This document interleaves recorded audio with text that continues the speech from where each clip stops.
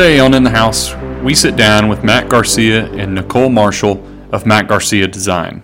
We talk about their background and their pathway into design. We discuss a recent remodel of theirs that Adrian and I toured, and we learned about some of the challenges associated with that project. We talk at length about some of their work and how early they like to involve the builder in that process. This is our last episode of the year, and I hope that everyone is spending much needed quality time with their families.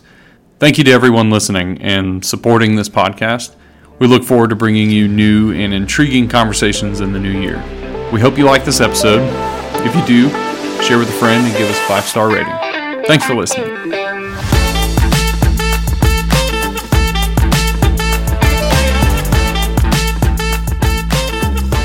Welcome into the house. Today we are speaking with Matt Garcia and Nicole Marshall of Matt Garcia Design.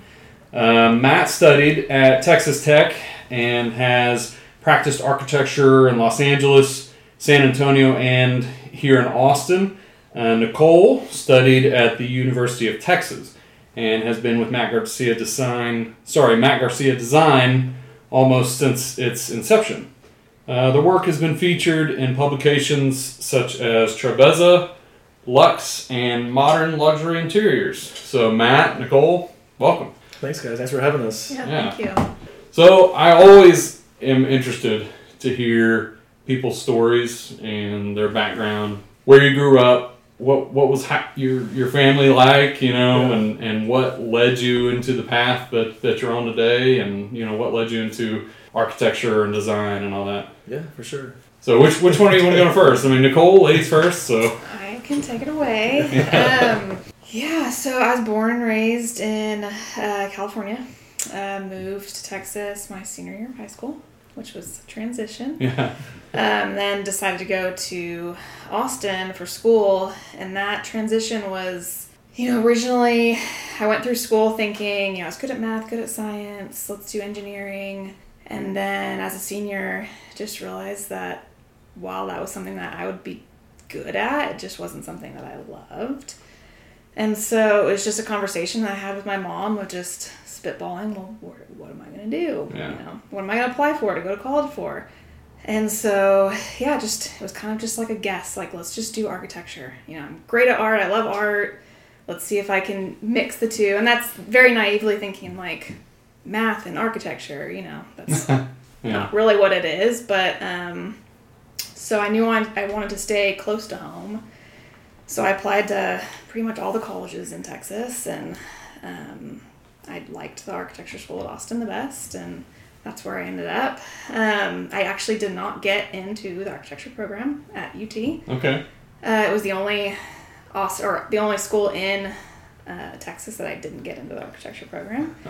But it just turned into if you don't apply or if you don't go to UT, you're not going to be able to transfer, or very unlikely to be able to transfer from a different school. And if you want to go to architecture school at UT, you need to go here. And so that's what I did, and took Larry Speck's class as a non-architecture student, and really fell in love with it and reapplied and got in. So yeah, I've heard that name tossed around a lot, and I actually just listened to the episode with Adrian Ramsey where he sat down with Larry Speck, and so that was an interesting discussion. But so what made you jump to engineering first of all? Like what made you think that was the path that you wanted to take? It was really like English, history. That just was never anything, one, that I was interested, or two, that I was really good at. Yeah. And so it was just, math was just something I was always good at. I did like the science side of it, so maybe it would kind of go in that direction. But I think even going like more of a technical, like construction aspect, it just wasn't, in my mind at the time, it wasn't creative enough. It was just the art. It was like trying to mesh the art and the creativity with something a little bit more technical. So anything, when you were growing up, or maybe going through high school, were you musical, or were you into art in that? I did learn how to play the piano. That didn't really go anywhere. I took, in high school, I took French. And while I also was not good at that, I went to France between the summer between my junior and my senior year. And so I do think that played a big role in just being able to, that was the first time I'd ever been outside of the country. And then just being in Europe and seeing all the architecture and the history, and that was wildly inspiring.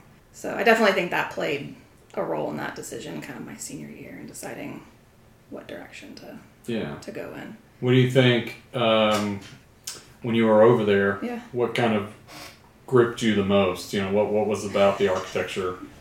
I think. Or who's your favorite? I guess. Do you have a name? Yeah, no, especially not in like that part of the world. But I think it was just how old everything was, and just how large everything was.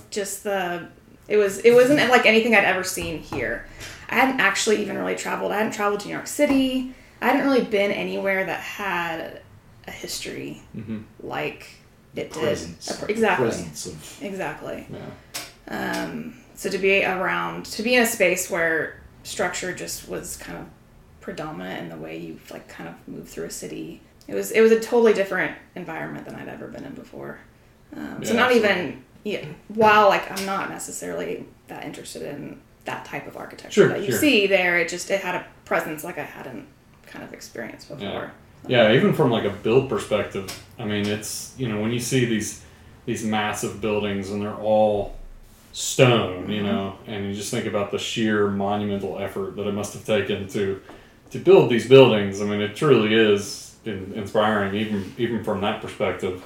Yeah, I mean, that's definitely on my bucket list. I've never been to Europe or anywhere, outside of the United States, across the pond. But that's definitely, that's a very interesting story. I've never been over there, but I'd like to make that happen.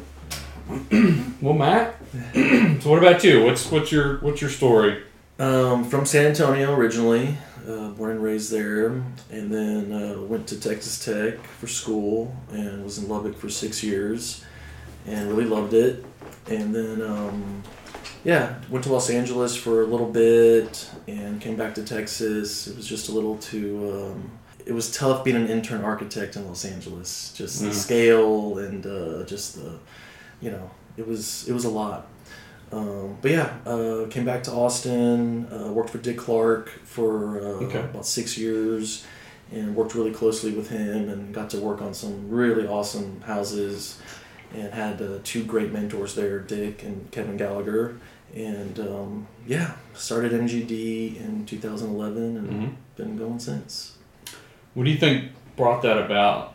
What told you this was a need, like you had to start your own firm? Was that a goal, since you were young, or was this something you thought like something is lacking here and I need to step up and fill the void? Yeah, it was kind of funny. It was just kind of a funny time in Austin. It was like, 2008 and 2009, were pretty big for, housing, obviously. And, at the time at Dick's office, we lost, a lot of work kind of went away, big work went away. And, like every office in town, we had to scale back pretty significantly in staff.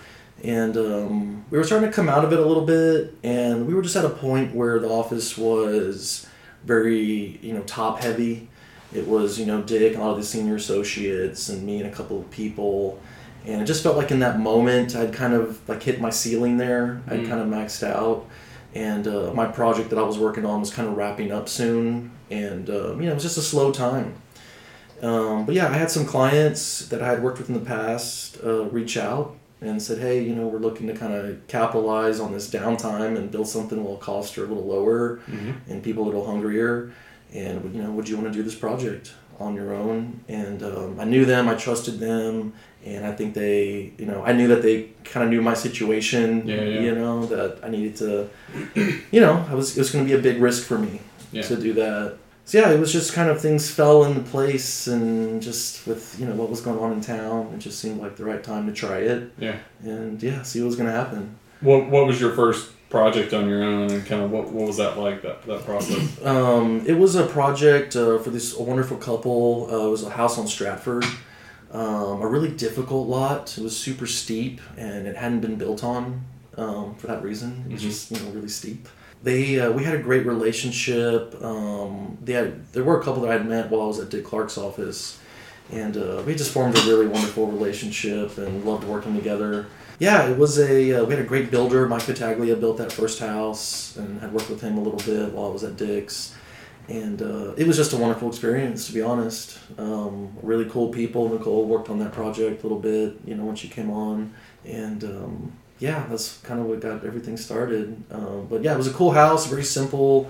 They had just become empty nesters, and we were just playing with connecting them to, they have this great, the site's, it's a big site, and it's very, it's just up from Zilker Park, 10 minutes from the city, or from downtown, but it feels like you're kind of in the middle of nowhere, just surrounded in trees, and there's a creek that runs through the back of the property, and it was a really inspiring site. It was super challenging, kind of our first project to be this super steep, like, wow, this is going to be tough. But yeah, and then years later, we did a little addition to that first project, so that was kind of cool to come back and look at it from like, what was kind of missing here, and give them some more space that they needed in a couple areas. Nice.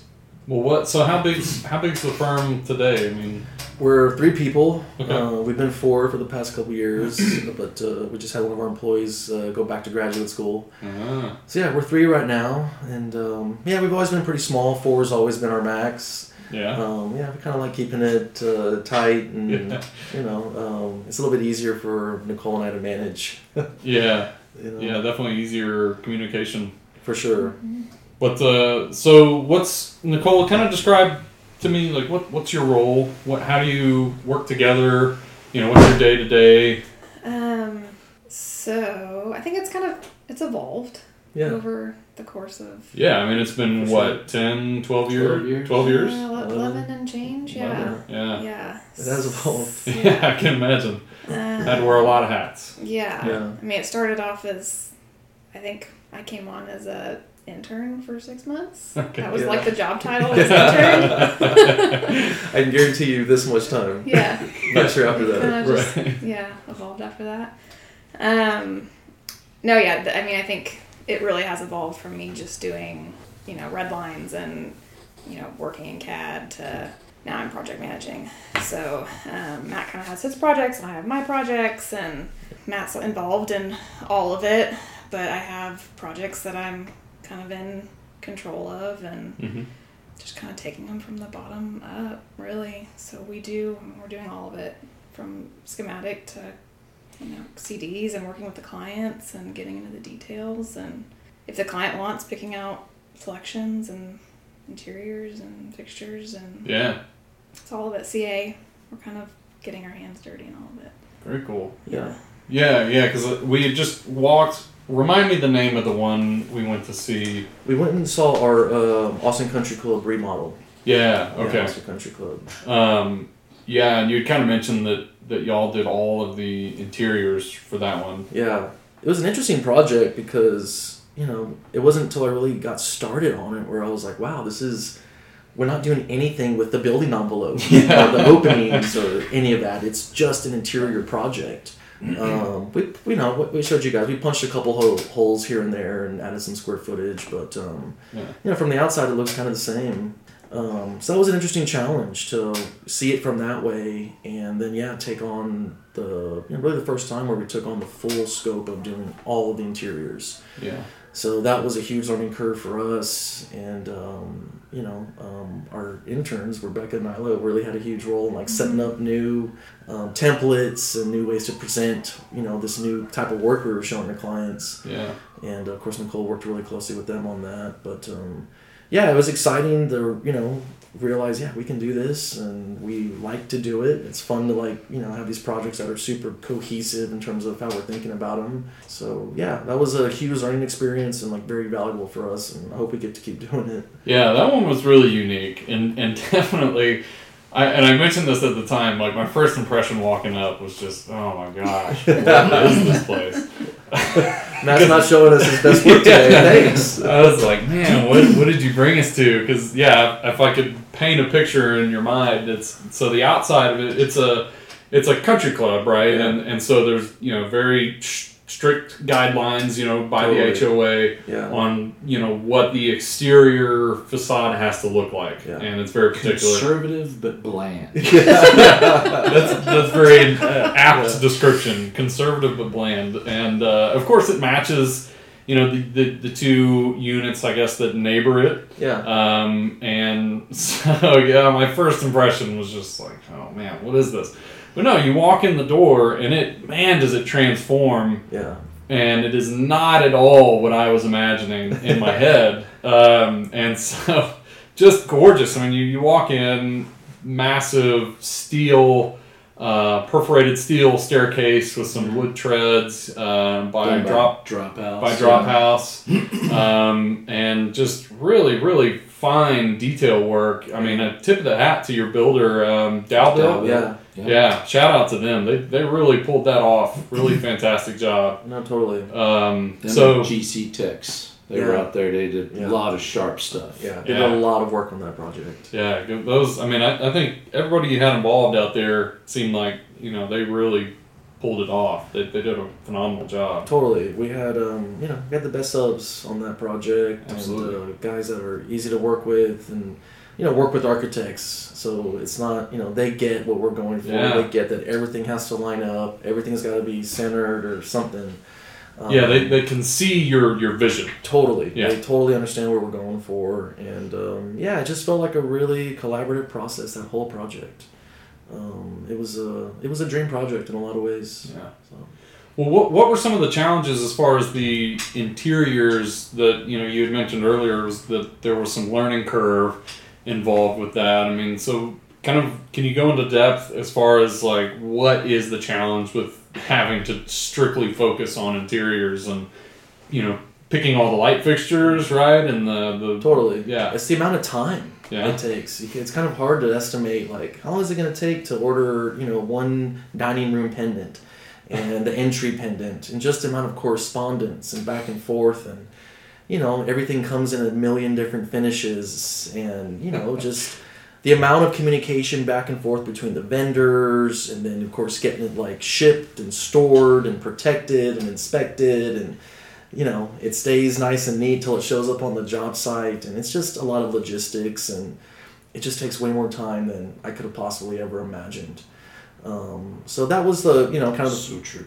Yeah. So true. That's what we deal with every day. Totally. Sourcing things takes way longer than you think. We're kind of do it right. Exactly. We're kind of used to going on Amazon and it can be here tomorrow, in like 8 hours. And this is the exact opposite of that. It takes a long time and it's complicated and, dealing with sales tax and dealing with, it's just an endless kind of list of things. But, we were so lucky to have a really great client that I think kind of knew we were, kind of going into a little bit of uncharted territory for us and was just really patient and, let us kind of work as we needed to. And, there weren't, we were able to like get ahead of it enough to where, we were able to get everything installed in time and delivered on time and undamaged. So that was a huge feat and weight, off our backs. Yeah. How early do you involve the builder in the design process? I mean, is that somebody that you try to connect the client with the builder as early on in the process as you can, or what's y'all's strategy? No, for sure. Nicole and I we've been talking about this for 11 years, when's the right time to do all these things. And, at this point in Austin, trying to get a realistic budget, we got to do it as soon as possible, right? Like, so end of schematic design, we want to get a builder involved and, where are we at? Where are we tracking? What are some historicals we can look at in terms of cost per square foot to, show our clients, here's what you're getting. So pretty early on, as early as possible, because we'd rather make good decisions like early on and, land, somewhere in the realm of the, budget goal. Yeah. Then, get to a point later in the project and go, whoa, this is too much. Yeah, sure. So, as early as possible. And, Nicole's project, she's working on 2 in Colorado right now. And on that one, we're really leaning on the builders to help, like, educate us on the best ways to build in a climate that we've never built in before.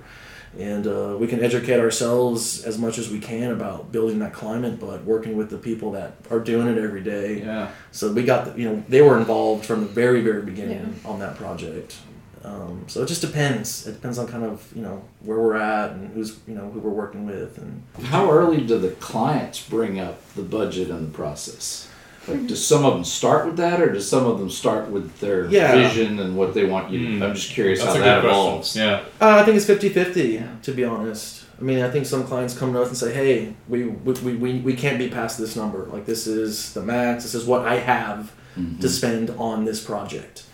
And some clients want to see what's possible. And we kind of take that approach where we're like, we're not going to limit ourselves. We're going to design something really incredible and show it to you and then see what it costs. And you can make that decision, client, if you want to dial it back or keep going with what, we hope you fell in love with. So of those two options, what would you prefer? I kind of know what the answer is going to be. He kind of answered that, because that was my follow-up question was, well, how do you balance the awesomeness of a design versus the reality of what it would cost? Yeah. Because the more awesome, it can be astronomically expensive. No, totally. It's, it's definitely having that, like, in the back of my mind, like, hey, don't go crazy here.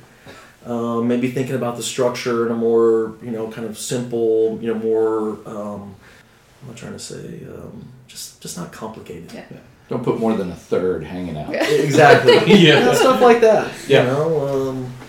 So yeah, it's we always want to swing for the fences. We always want to inspire our clients, but yeah, there's limitations. There's some limitations. And I think what we try and communicate early on is what we feel like we can, what our projects have been tracking at historically, and take your budget, divide it by this cost per square foot. We need to be in this square footage range. And, that's typically going to mean making some sacrifices from the client, giving up that, golf simulator room or, the theater or whatever it is. But there's always like a give and take. Yeah. On both ends. I mean, from you guys, because I'm sure there's a lot of different avenues you could take a design, but of course you're like, well, okay, but we're limited, square foot wise or budget wise, so you have to give in those, instances, and then of course the client has to, your budget's not really going to allow you, like you said, to have that golf simulator. So there's always that tension, and which I think is necessary. I think it's a necessary tension that we need to manage. But it's just communicating. It's just setting that expectation up front. And just, hey, here's where we're going to be. It's like it's become way less of a tense thing over the years. It's just trying to communicate to them so early and set that expectation of, there's going to be some push and pull and some give and take, and it's just part of this process. Yeah. But ultimately, I mean, this is like, we're going to end up with something awesome. Mm-hmm.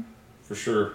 Yeah, and Nicole, I kind of wanted to go back to you on this job that you have going on in Colorado. Mm-hmm. That seems really interesting, and that kind of led me to my next thought, which was, we talked about, how early do you get builders involved, but also, like, who is dictating what a wall assembly is going to be for a particular job. And when I mean a wall assembly, it's not just the inside and the outside, right, the finish, but everything in between. Yeah. And obviously that's dictated by budget as well. Totally. Mm-hmm. But you're building in a climate.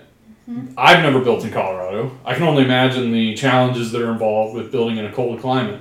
It's much, much different than building in Texas, where it's hot and humid all the time, and also different from California. Yeah. So, like, how do you go about navigating that, getting with the builder, and figuring out this is our budget? What's building practices, in Colorado? Kind of walk me through that. I mean, how do you determine? It's just wildly collaborative. So we have the builder, obviously. Then we have shoring engineer. We're building into the side of a mountain. We're not building on a mountain. We're building into the side of a mountain. We're excavating 4 levels, 3+ levels.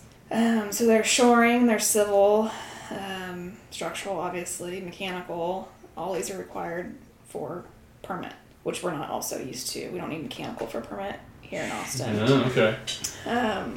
So yeah, it's just been a lot of back and forth I think we started with what we know, and we designed that way, assuming, we had some background information on how the shoring was going to kind of work and what was going to be required there. But like right now, we're working with, so everybody but mechanical is from Colorado. We're working with Positive Energy for our MEP.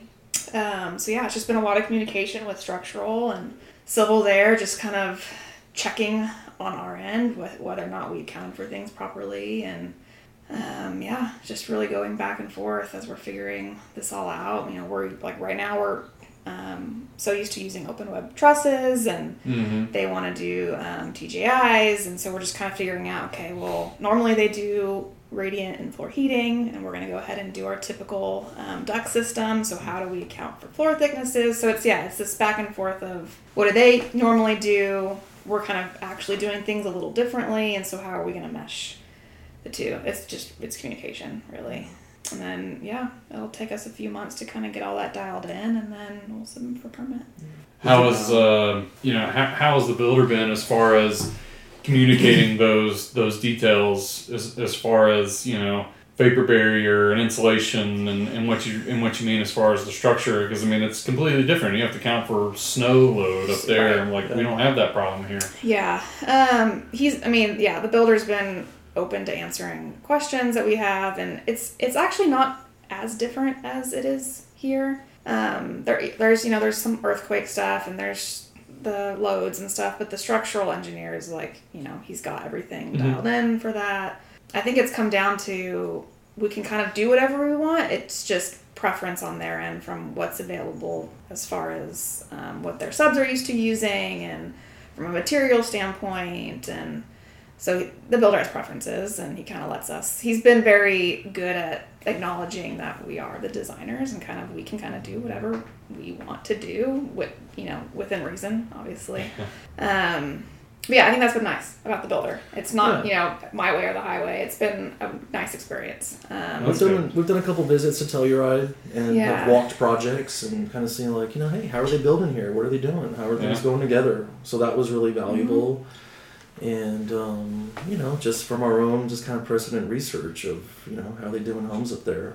But we have this great team. Positive Energy is a super important part of this team, because they're the ones that are telling us, hey, Colorado's getting warmer, right, and we're actually going to do a ducted system like we do in Texas.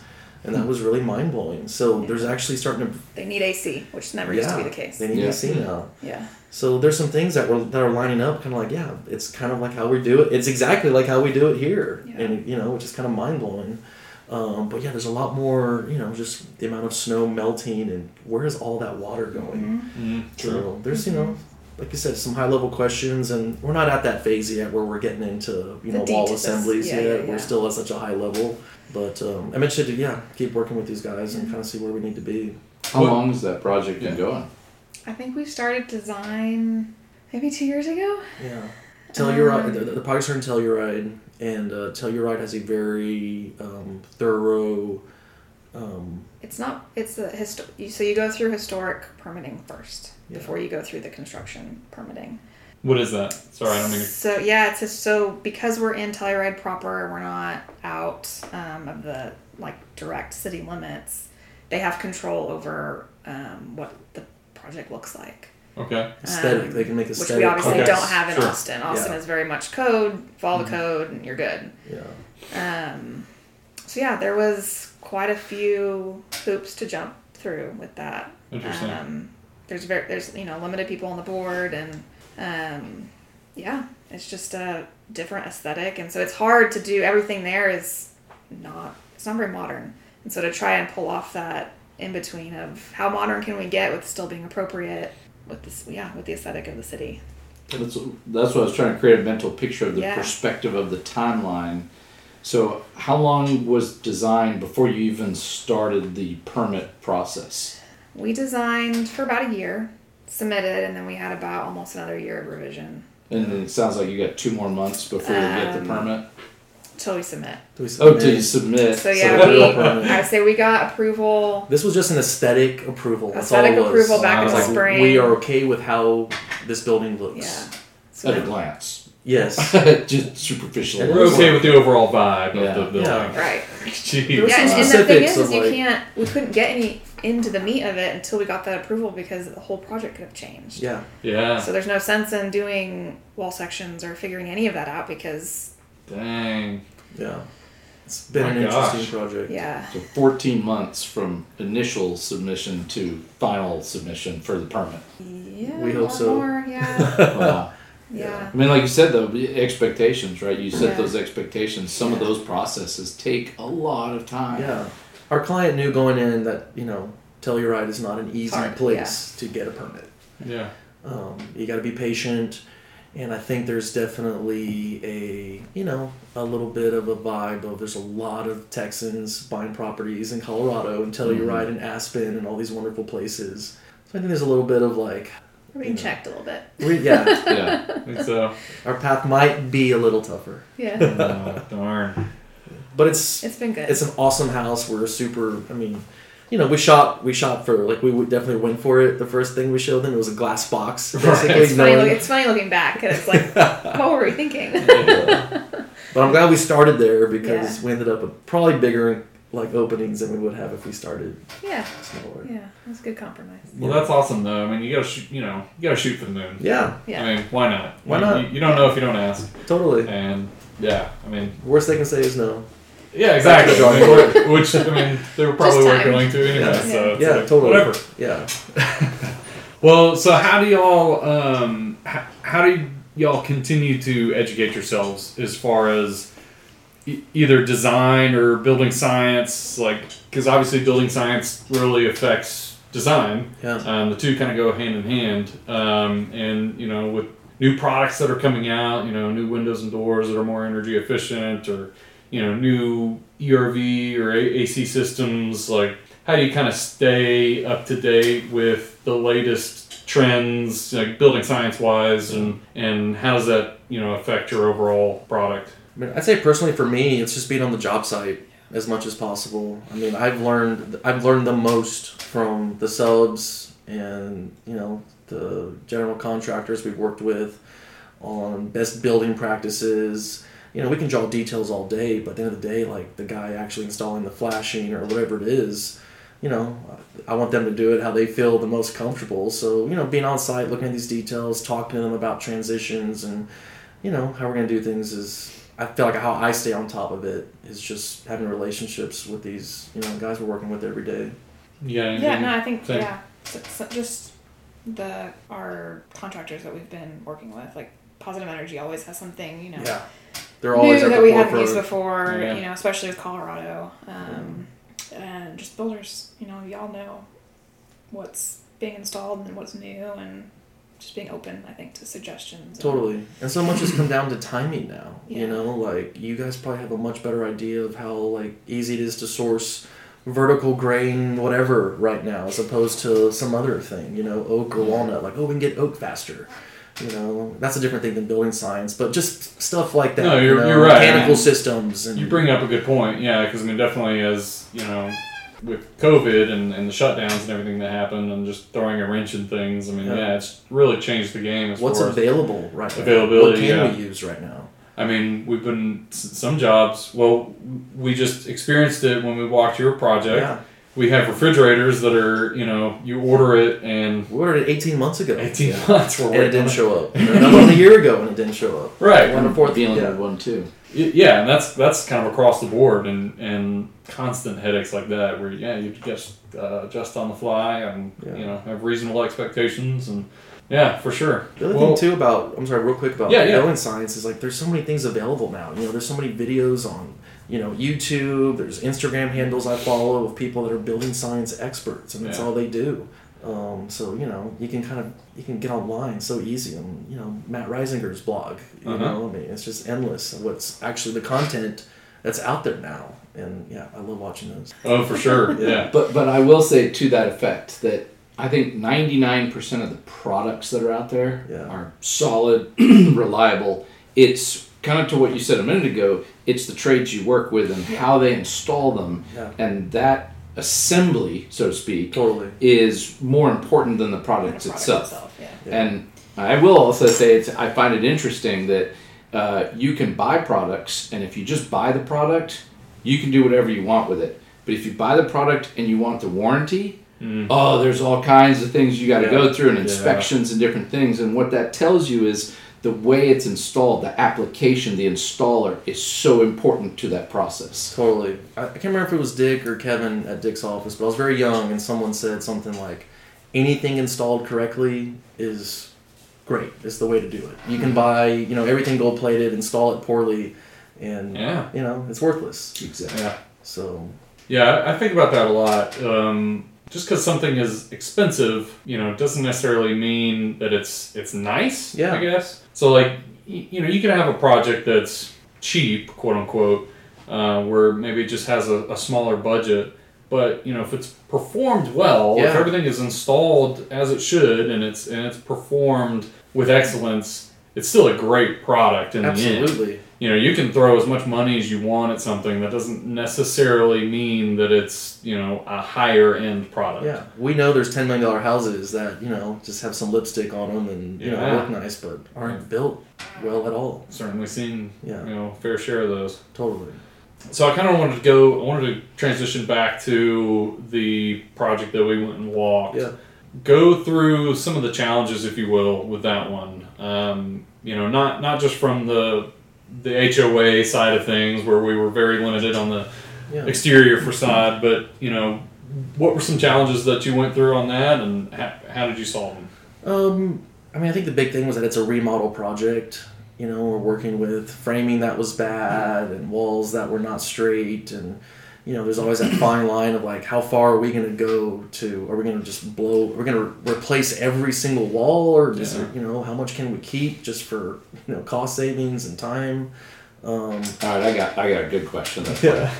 It was in a country club. Yeah. So how was parking, and how are the neighbors dealing with all the contractors parking there? That's good. We were lucky actually in that none of these condos are anyone's full-time residences. They're all part-time residences. Dang. So there's not someone there all the time that was like dealing with the trucks and the trash and the porta potty getting emptied and the smells.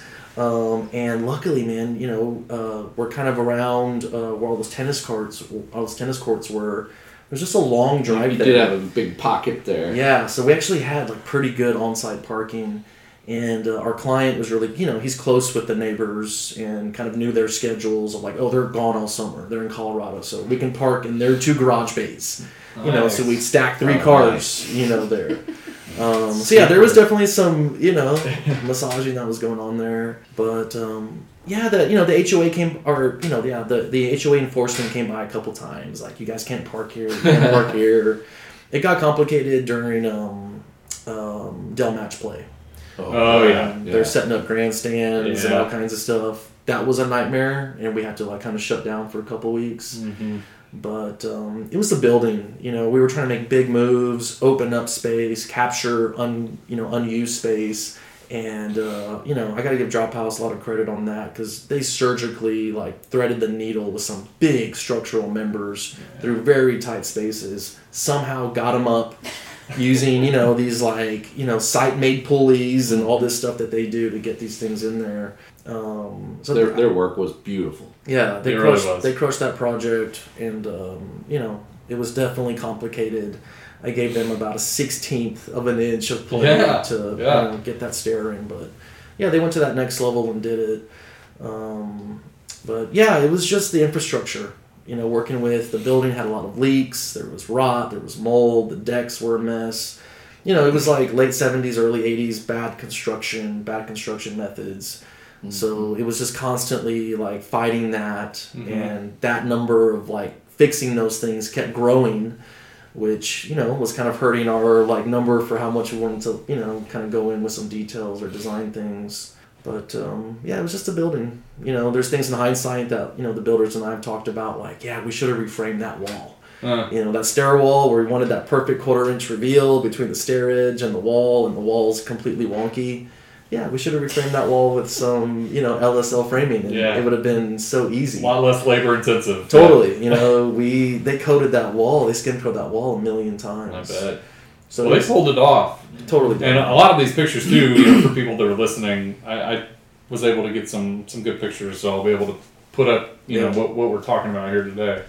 But yeah, no, hats off to everybody. I mean, all the before trades and after, right? You're going to put the before and after because that puts it in perspective. Yes. Totally. Yeah, and of we course, love those projects. We love those. We love remodels for that thing, just the before and afters.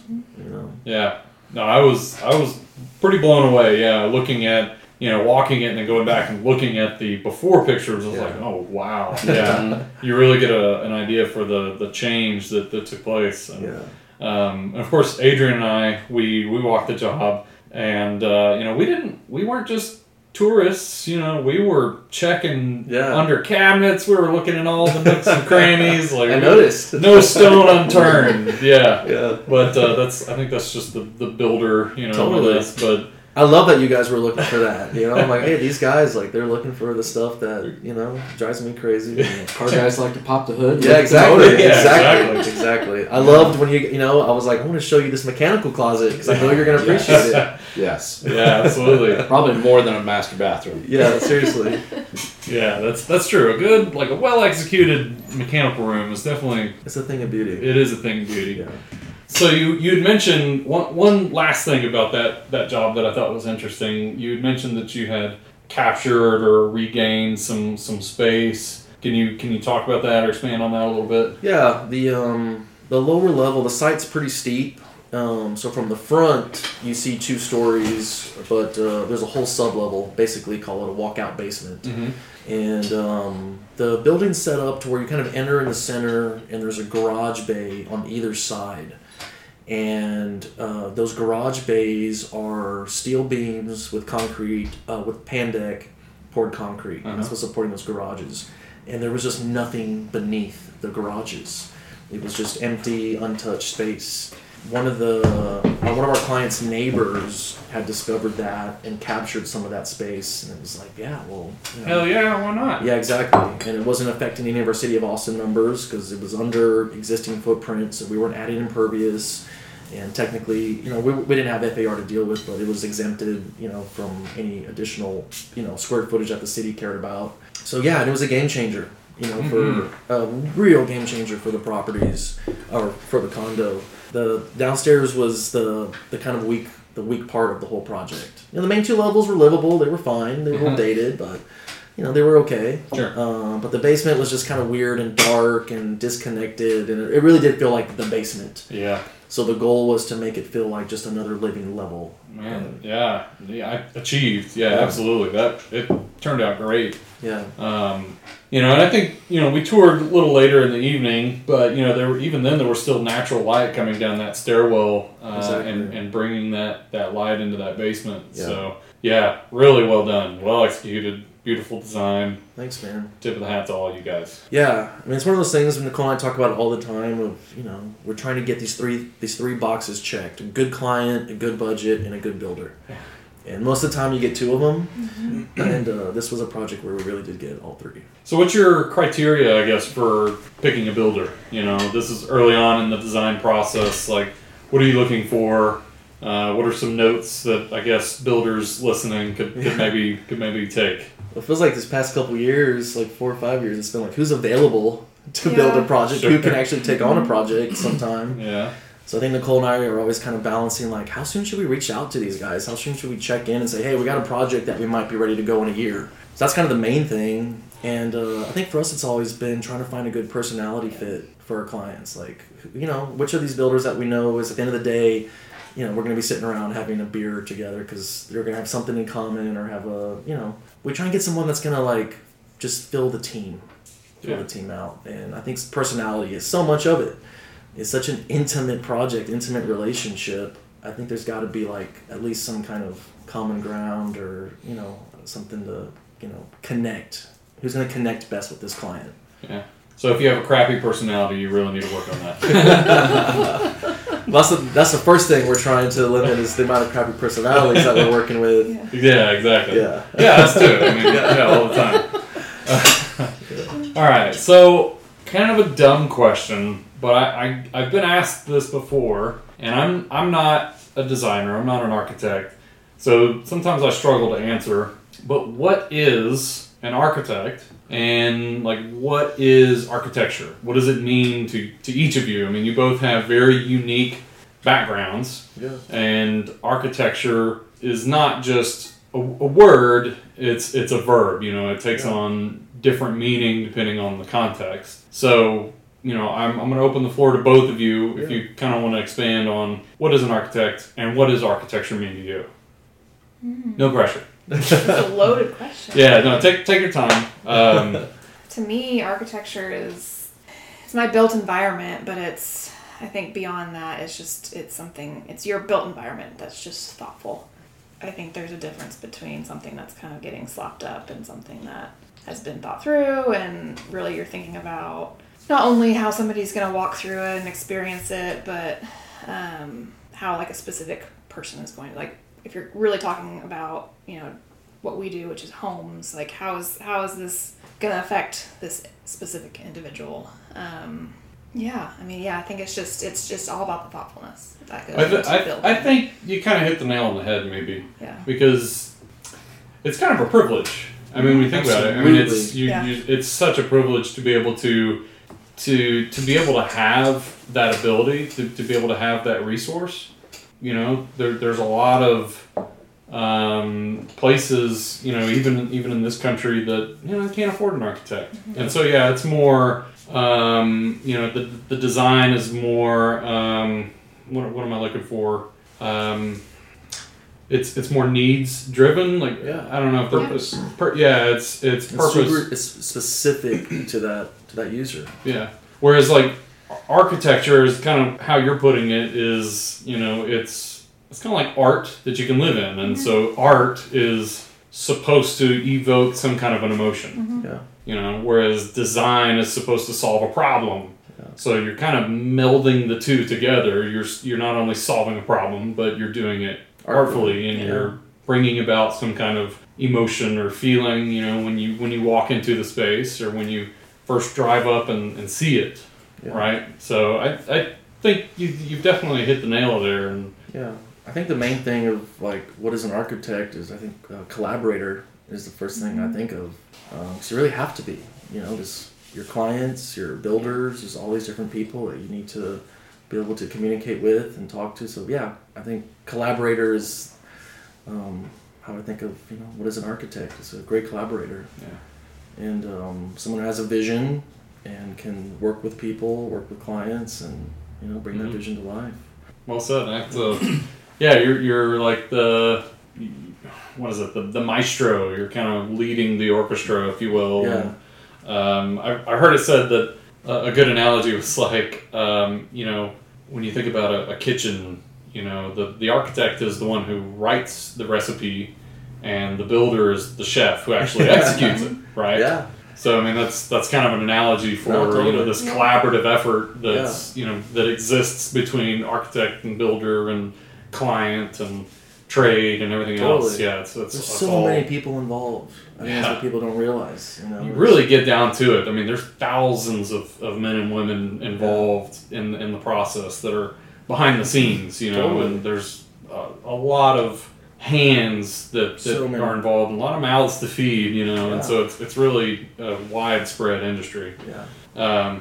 Well, perfect. So enough with all that. I want to get to know you guys a little better. So, you know, what do y'all do for fun? Nicole, you have 2 kiddos, right? I do. That's why it's a hard question to answer. Okay. So, how old are they? They are just over 3 each, so they're twins. Wow, nice. Yeah. Congratulations. Thank you. The things I do for fun, I haven't really done those in a while. Okay, yeah. They are a lot of fun. Yeah. I love to travel. Traveling's the best. It really is. Yeah. Helps clear your head, and the perspective is always fun. And movies.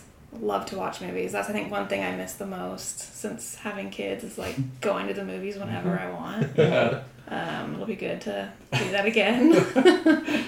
You seen any good ones lately? I I was probably with you. What was the last movie we saw? Every once in a while, like maybe once a month, every couple months, we'll do an office movie Friday. Oh, cool. Yeah. For lunch, we'll go to Draft House and see a movie. I love Draft House. Yeah. Awesome. I don't know, what did we see last? Did we see Barbie? Maybe we saw Barbie last. Barbie. Yeah. Oh my goodness. Yeah. Yeah. It was actually kind of architecturally entertaining. Yeah, it was. Sets were really cool. Yeah.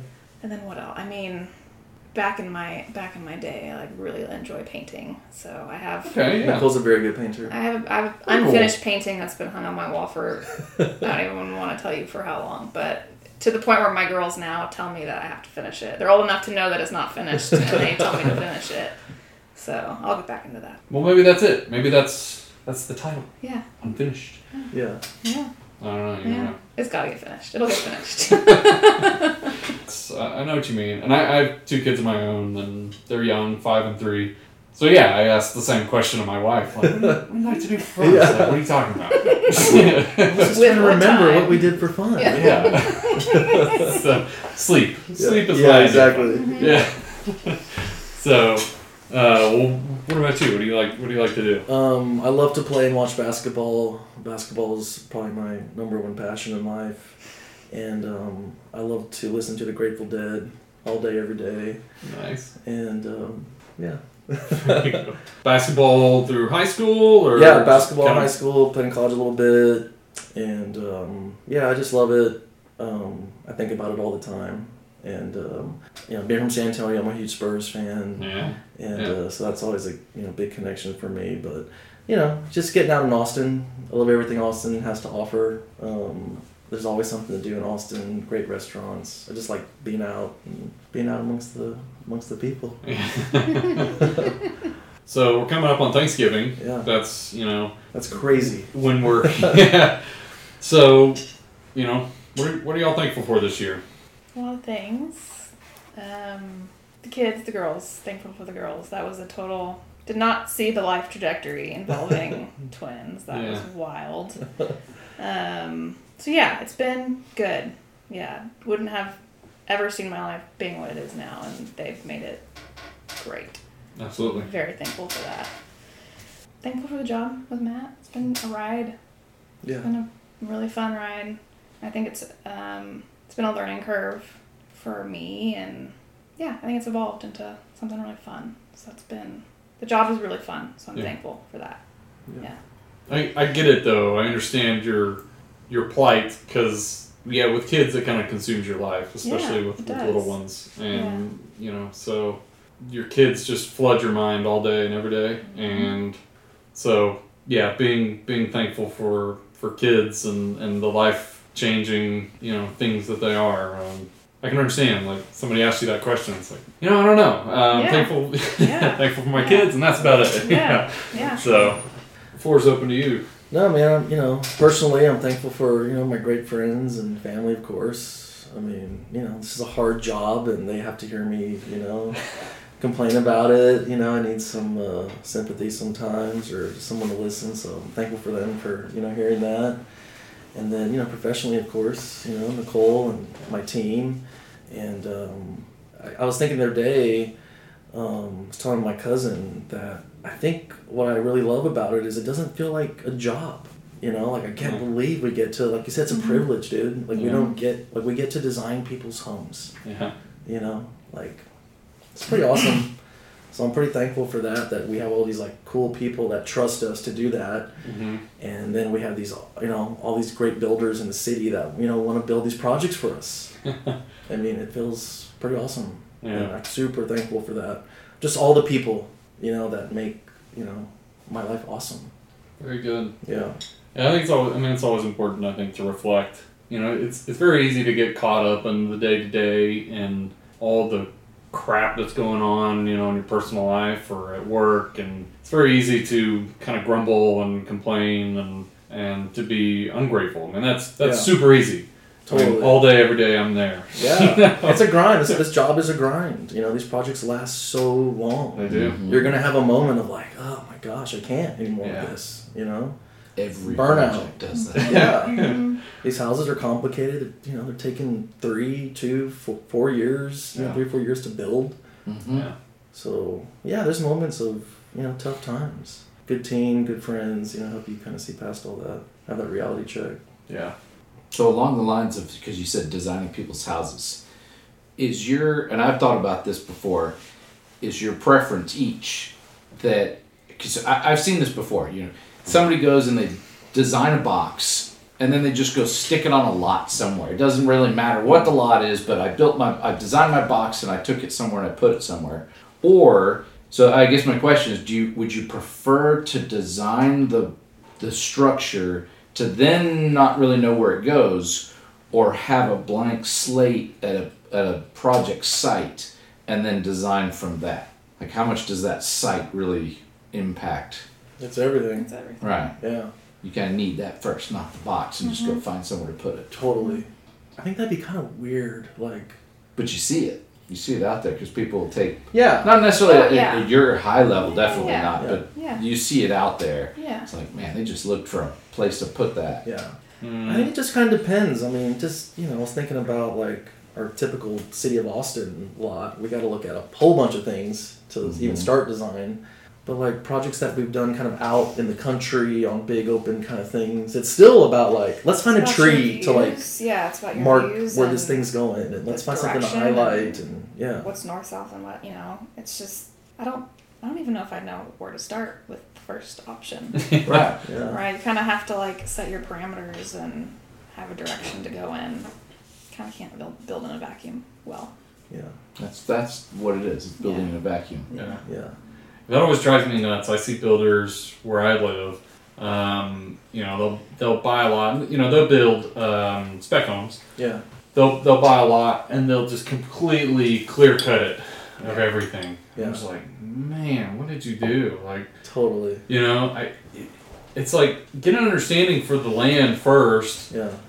Design your house according to the land and remove what you have to. I'm not a tree hugger by any means, Yeah. but it's like, dude, I mean, you can't just come in and clear cut. I mean, Yeah. you're getting rid of most of the character of the property. I mean, Totally. And so yeah, I mean, to that degree, it's There's got to be something to anchor the building to the site. Yeah, There's exactly. got to be a connector piece between the two, or it just kind of feels weird. Yeah. Well, last dumb question. We're going into the holiday. We're going into Christmas. So as a designer, what are some good gift options for people who are listening who maybe has a friend who's a designer? Terrible at the gifting. What's your dream gift for the holidays, though? Yeah. Sleep. Sleep. That's actually a really good answer. Babysitting. Husband to take the kids for a while and just. I think for the designer question, I think of books, like really good books. Awesome, like coffee table book. Like Okay. case study there are houses. a million great Or Okay. design. Schindler architecture. photography. Yeah. Great Not architecture. an And there's, ebook, like, not books an Amazon ebook. That won't work. Books they're not cheap. They're expensive, and Yeah. But it needs to be for on paper. for Christmas Eames- gift, Eames like has that's a a great great book, treat. you know? It's a really great treat. Totally. I was going to say books are the best. Yeah. Because there's so many. I mean, look at all these books in this office. Yeah. Oh yeah, you could go crazy. And then Charles and Ray Eames designed all these cool little objects all these years. These like birds and these little, just like objects you can put on the shelf. Mm-hmm. Well, very cool. Yeah. Matt, Nicole, I really appreciate your time. Yeah, man, it appreciate your was time. great to sit down, share a beer, and to talk with you guys. I wish you the best. Y'all have done some phenomenal jobs. Thanks, man. Can't wait to see what's coming up in the future. Yeah. And cheers to you guys. Cheers, guys. Appreciate it. Appreciate your time. Yeah, thanks for having us. Thank you. Thanks, guys. Talk soon. We hope you enjoyed this discussion. For more information on upcoming episodes, follow us on Instagram. We want to hear from you, so leave us some feedback to help us shape future episodes.